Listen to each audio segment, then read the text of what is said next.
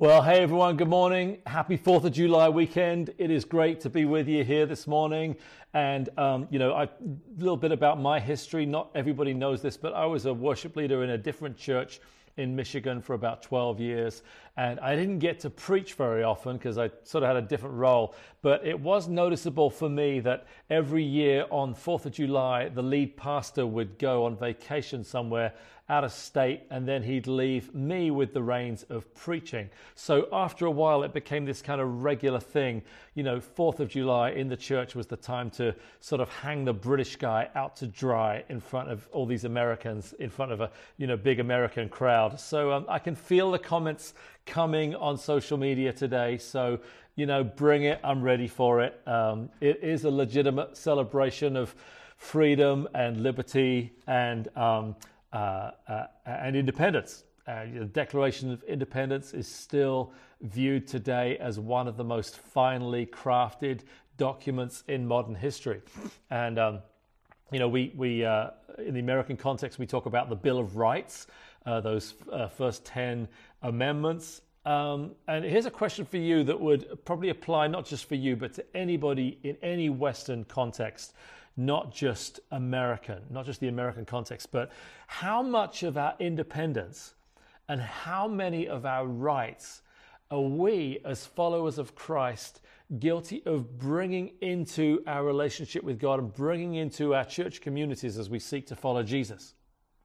Because I think that as we put His ways and His values into operation in our lives, that we'd find that independence and rights are not so much a factor in His kingdom as they are in our physical countries or kingdoms.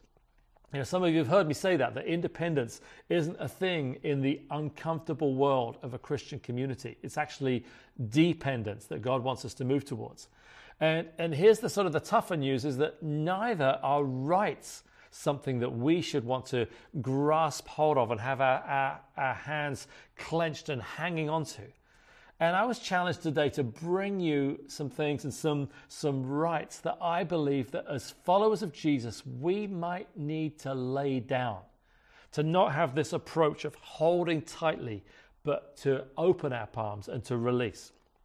Let me stop now and I'll read some words from the scriptures. This is the Apostle Paul talking to the Philippian church about Jesus' willingness to empty himself, to give up his rights.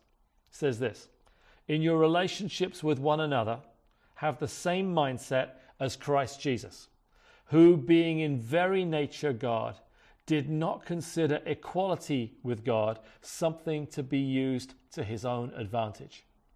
Rather, he made himself nothing by taking on the nature of a servant, being made in human likeness and being found in appearance as a man. He humbled himself by being obedient to death, even death on a cross. Did you hear some of that? That even Jesus wasn't willing to use things to his own advantage. It talks about him making himself nothing, about him humbling himself. Now, my friend Dave Buring talked to myself and Liz along these lines at a retreat that we were at a few years ago, and I wanted to share some of his thoughts this morning as he talked to us about relinquishing our rights. Because if we're going to grow in submitting ourselves to the ways of God, then we have to lay down some of the rights that we thought were ours to hold on to. Now, I've always been a fan of The Late Show when David Letterman ran it, and he did his top 10 things every single night. I always used to enjoy that top 10 segment. And so I want to talk tonight about the top 10 rights that anyone following Jesus would need to lay down. And it starts off pretty tough, right at the top. I believe we need to relinquish our rights to our family. Now that's a high cost. A high cost to say that in order to follow Jesus, I've got to be willing to give up my rights to my family. What does that mean? Is there any point in your life, and ask yourself this question, has there been any point in your life, and maybe I think there has been for all of us, where we were ready to put our family ahead of our walk with God? particularly if you feel like you've got a great family. If you've got a family that you're ready to kind of say goodbye to, it's not so hard for you. But for many people, family is number one in their lives. Now, I've known families, actual families that have really had to grapple with this on a real life basis. Families that have received the call from God to go to perhaps a third world country where they are literally giving up every privilege, every one of what would seem to be one of their rights, as they go into a country where they're going to have to give up the schools for their kids. And I've watched in awe as people have chosen to lay down their rights to their family existing in a certain way. At one point, Jesus in his ministry compared his earthly family to his spiritual family, basically by saying, whoever does the will of my Father, whoever does the will of God around me, that person is my brother and my sister and my mother. That those are the people that I call my family, because they're aligned with my view of relinquishing my own personal family, relinquishing my rights to my own personal family. You know, I didn't experience that bigger sacrifice that I talked about, but even having your family and your kids change states and obviously school districts and that sort of thing. Some of you have been through this. You know, it's a big step to do, especially when you're feeling like our kids are in middle school or high school and you're supposed to sort of batten down the hatches and not move anything. You know it's a high cost. Are we willing to make that cost for the gospel?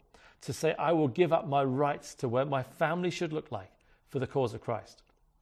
I believe that another thing that God calls us to do is to relinquish our rights to friends. You know, in following Jesus, it can cost us our friends. You know, one of the rights we need to relinquish is that idea of having friends that support and understand us. Would we still respond to God's call if it meant doing it without the support and without the pats on the back of those around us? There may have been even people in your life, people who you would call friends, that have had influence on your life, and you've recognized the need to lay those friendships aside in favor of following Jesus Christ with everything you've got. And there's a line in Mark 14 that describes Jesus' disciples and Jesus' relationship with his disciples as he's getting right close to the crucifixion, just hours away from his crucifixion and death. It says in Mark 14, verse 50, then everyone deserted him and fled. Get that Jesus is heading towards the biggest test of his life, leading to his death. And ultimately, he's having to do it without the support of any of his friends. He's having to do it alone. Would we be willing to relinquish our right to our friendships? Here's another one. Would we be willing to relinquish our rights to popularity and our reputation? In Mark 3, it describes the teachers of the religious teachers of the law coming to Jesus and accusing him. And Jesus has been doing nothing but going around from town to town, casting demons out of people, setting the oppressed free, healing the sick, teaching the good news, doing nothing but good. And in Mark 3, it says that the teachers of the law said, he is possessed by Beelzebul. By the prince of demons, he is driving out demons. All Jesus is doing is good. He's doing nothing but good. He's doing nothing but setting people free. And yet he's being accused himself of being demon-possessed. His reputation is being ruined. His popularity is being impacted. Some of you know this, that following Jesus means letting go of popularity. Doing the right thing in situations in our lives, making godly choices, has led us to unpopularity, has led us to our reputation being shattered. Some of you have had to say no to friends that you want to hang out with them just because you know that your own behavior and your own integrity is going to get impacted if you carry on hanging out with them. And I want to challenge any of you who would put friendships ahead of almost everything, and your friends are really important to you. Consider putting Christ ahead of friendships in every situation. I want to ask you this. Are we willing to relinquish our rights to finances and possessions? You know, we very easily judge each other, don't we, by by the visible possessions that other people have, by the things that we can see that they have. And if somebody has a great car, you might be like, oh, raising your eyebrows, looking down your nose at them, at their finances or their possessions, or you find out something about where they go on vacation and you make a judgment on how much money they may have. I have a 14-year-old Honda Odyssey with 225,000 miles on the clock and rust all around the sides. And if that's all you knew about me, you wouldn't think much of me at all. But if you saw me in another area, you might misjudge me in that area. And it's also futile because we tend to sort of waste brain cells by being impressed with people's visible financial or possession status. Do you know that Jesus was quite possibly homeless for the period of time that he was doing his ministry? We don't often think about this, about Jesus. In Matthew 8, it says, or Jesus replied to people questioning him. He says, foxes have dens and birds have nests, but the Son of Man has no place to lay his head. He says, I'm without a home. I've spent a few weeks in Bethlehem. I've spent a couple of weeks in the dead of winter in Bethlehem, just close to the area where Jesus would have been walking around doing his ministry. And in January, it is not warm in that part of the country. It's cold. It's not as bad as here, but it's cold, and it's not a place where you want to be homeless. But it's likely that Jesus spent his entire ministry period without a home, sleeping on the street. And I believe that we are called to relinquish our rights to finances and possessions if we're going to be like our Savior Jesus. Here's a big one. I believe we're called to relinquish our rights to our time. Time is something that we all want to hold on to, don't we? I mean, they say time is money, but time is precious, and it's one of our most valuable treasures. What would it look like to truly surrender our time to God? What would it mean for our futures if we could trust God with our time, with our present? One account in the Gospels of Jesus and his disciples, they're spending the whole day ministering. They're spending the day preaching the good news, healing the sick, going from town to town with Jesus and his 12 disciples following him. They're having compassion on lost and weary and oppressed people who are following Jesus. And the disciples were saying to Jesus, it's time to go. It's like the sun's going down. It's time to let these people go to their homes. They're hungry. People are probably getting crabby, trying to clamor for Jesus' time. And Jesus, instead of that, Jesus turns to his followers and challenges them. He says, you give them something to eat. And this is the beginning of the feeding of the 5,000. This is the beginning of a huge miracle that Jesus does through his followers. But his followers are like, come on, Jesus, it's the end of the day. We want to clock off. We want to go home. We got families to attend to and this kind of thing. But I think one of the main tactics that the enemy uses to keep us from living out our purposes is by distracting us from being available to the Holy Spirit's work in our lives. Like, what is it that you may have missed out on this past weekend because you haven't relinquished your time to Jesus? What does that mean moving forward? What does it mean to relinquish your 24/7 to Jesus? Ask him about it. Ask him about how he calls us to give our time over to him. Now let's pause here for a minute. Have you ever opened one of those BuzzFeed articles and you've looked at one of these BuzzFeed articles, it's like the typical clickbait type thing on a web page, the bottom of a web page, and it will say like top 10 things, or top 10 actors or actresses that don't look like what they used to, and it'll say something like number 6, like you don't want to miss number 6, and so there's always that I gotta find out what number 6 says. So number 6 is like equally bad here for us. So Anthem Community, number 6 thing that we should relinquish as we are to give our rights away and to give up our rights and be open-handed with our rights. This is, we are called to relinquish our right to food, shelter, sleep, and comfort. All right, don't carry on scrolling, leave the feed right where it is, because I believe this is a big one for us. I think honestly, comfort is one of the things that I most want to hold on to. It's the thing that I enjoy the most.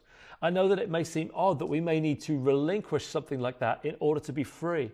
But our right to sleep, really? I got to relinquish my right to sleep? What is it? What is it like if God wakes you up at 3 o'clock in the morning and wants, nudges you and wants you to pray? Does 3 o'clock in the morning belong to Jesus, or does 3 o'clock in the morning belong to me and like Z's coming out of my head for hours on end? Is that something that I'd be willing to give up?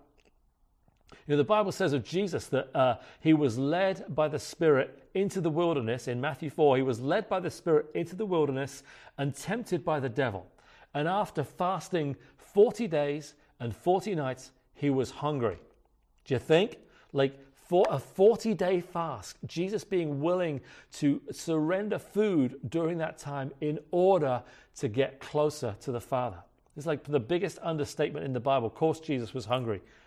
But what would have happened if Jesus had held on to his right to food rather than to listen to God and to obey God? If Satan had come to him and said, hey, I can show you how to take these stones and turn them into bread. And Jesus said, I'm listening, like give me more, let's see what we can do here. If Jesus had given up his right, if Jesus had held on to his right for food during that time, but he relinquished his right to those things all throughout his ministry life. Another thing, are we willing to relinquish our right to hurts, disappointments, and unforgiveness? This one stings a little bit here. I can trust God with so many other things, but am I prepared to relinquish my right to those hurts and those disappointments and those areas of unforgiveness that I want to hold on to? Because if I'm still holding on to the past, if I'm still holding on to areas of my past in my life that I kind of like to hold on to, I'm not living free, and it will impact my future. This is one of the number one things that holds people back, because if we're stuck looking back and nursing wounds from the past, we're unable to experience the healing and the freedom that the future could hold for us. Are we willing to relinquish our rights to unforgiveness, to previous hurts and habits from the past? When Jesus was on the cross in his final moments of life, he looked down at the people mocking him, at the people who'd crucified him. And his words to them were, Father, forgive them, for they don't know what they're doing. He was willing to see people as valuable, forgiven people, rather than nursing the grudge that he could have held on to in that time. Are you hanging on to hurt? Are you hanging on to disappointment and unforgiveness? Or are you willing to release that? Are we willing to relinquish our rights to position, to career, to influence, and gifts? Those verses in Philippians 2 say, don't they, that Jesus was willing to empty himself. He was willing to lay things down. Jesus as being the person who pretty much had the best LinkedIn resume that you could ever imagine. Son of God. He had every position, every title, every piece of career evidence to show how great he was.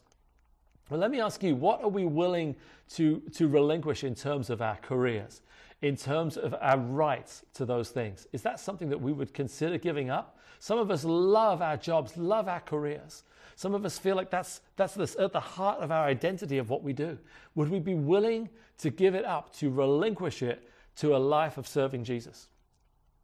Let me ask you this, even those of you who serve here in the church at Anthem, is the part that you play so important that you would get your nose bent out of shape if you don't get an opportunity to play that part or to fulfill that role?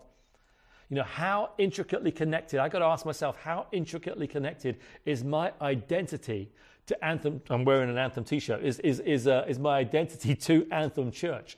Am I that connected to it that I wouldn't be willing to give it up if it meant I could go into the future that God has for me, has a calling on my life? If Anthem's in the way, I need to be willing to give it up.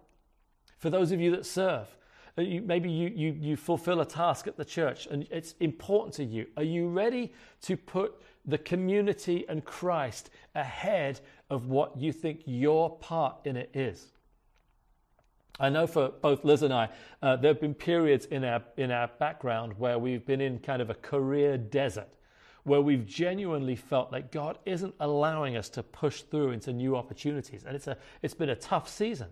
But we had to be willing during those times to say, God, we submit the careers that you've called us to now, and this feeling of sometimes being stuck, that we can carry on serving you in the way that you've called us. We won't grasp for things that aren't ours, but we'll submit to you during this time. And I don't know what your career is or what God's going to call you to do in the future. But I can guarantee you that if you surrender your career and your position and your influence and your leadership to Jesus, it will take you in places where you never expected to go. You know, I think this one follows on from it a little bit, and that is, are we willing to relinquish our opinions and the right to be right? You know, there could be some nudging on sofas from one person to another here. If you live with somebody, you feel like they've got to be always right, or they've always got an opinion. You know, this one might seem a little subtle, but sometimes the biggest idol in our lives that can get in the way of following Jesus is our inability to hold our tongue. You know, I think at the most significant time in Jesus' life, he was willing to lay down even his right to speak. You know, this hits us so much right now as people are so connected to social media during the pandemic and during the racial tension across the country, that we are so prone to just having our opinion known and having it's almost our right to be right, our right to our opinion. And we're going to talk about social media more next week, actually, and address how that could best function in the uncomfortable community of Christ. But there's a time during Jesus' trial, again, just hours before his death, he's being questioned. And in Mark 14, the high priest stood up before them and asked Jesus, "Are you not going to answer? What is this testimony that these men are bringing against you?" Verse 61 says, "But Jesus remained silent and gave no answer." Imagine that. Jesus, in the final moments of his life, valued his submission to the Father's will over his willingness to defend his position. Finally, I want to ask us this: are we willing to relinquish our rights to our future? You know, in the midst of the COVID-19 pandemic, one of the things that we've learned the most, perhaps, or that we're still learning, is that we don't have control over our future. We thought we did. We kind of had this veiled feeling of control, but we've realized during this time that we don't have control of our future. And maybe during this time, God is teaching us something, and we could learn in a way that we've never learned before. God, I submit my tomorrows to you. I thought we had control, but really I don't. I thought I could predict the future, even for the next few months. So many of us have lost things that we thought were just over the hill for us, and they're not there right now, or they're having to be postponed. But that if we can relinquish our rights to our future, we can say, God, I'm at peace with who I am today because I give that to you. And just a few hours again before Jesus' death, the Bible says he withdrew to a solitary place to pray. And in Luke 24, it says he withdrew about a stone's throw beyond them. That's his followers, his disciples. He knelt down and he prayed, "Father, if you're willing, take this cup from me, yet not my will, but yours be done." And it says an angel from heaven appeared to him and strengthened him. And being in anguish, he prayed more earnestly, and his sweat was like drops of blood falling to the ground. You see, Jesus surrendered his future to the Father's will, and he's calling us to do the same today. You know, at a time when he said, if there's a way you could take this from me, if you could take this future from me so I don't have to face it, I'd love that. But at the end of the day, God, your Father God, it is for your will to be done, not mine. You know, as I close this talk today, I want to just mention that one of my favorite passages of Scripture is the 23rd Psalm. It starts out by saying, "The Lord is my shepherd, I shall lack nothing." It just describes us being lacking and needing nothing. In fact, in one of the older translations, it says, "The Lord is my shepherd, I shall not want." Just that period after the word want. It's just, normally we would say, "I shall not want this," or "I shall not want that," but it just says, "I shall not want." There'll be nothing that I want for in this life.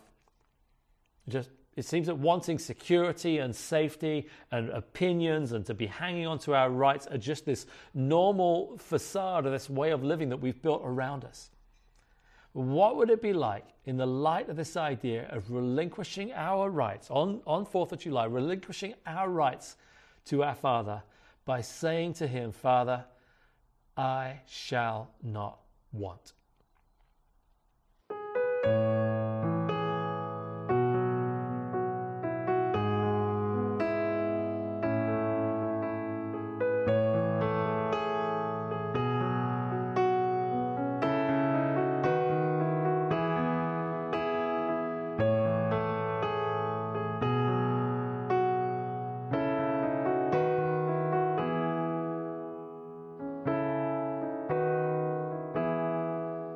From the love of my own comfort,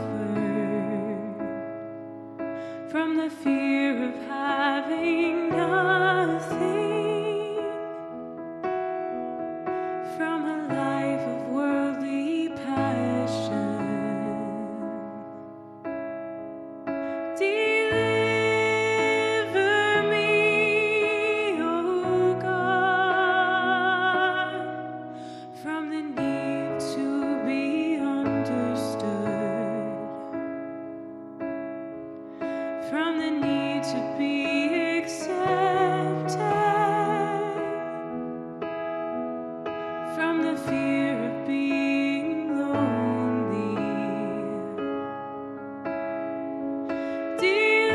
Deliver me, O God.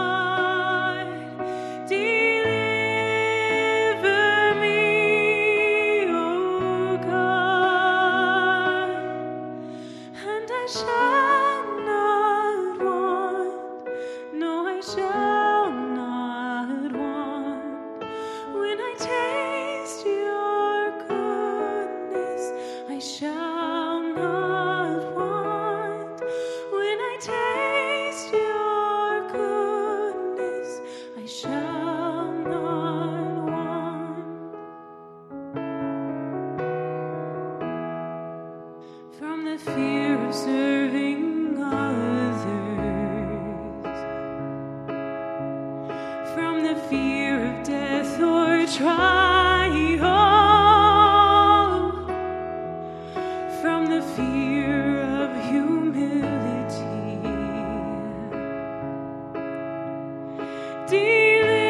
Deliver me, O God. Deliver me, O God, and I shall not want, no, I shall not want. When I taste your goodness, I shall not want, no, I shall not want, no, I shall not want.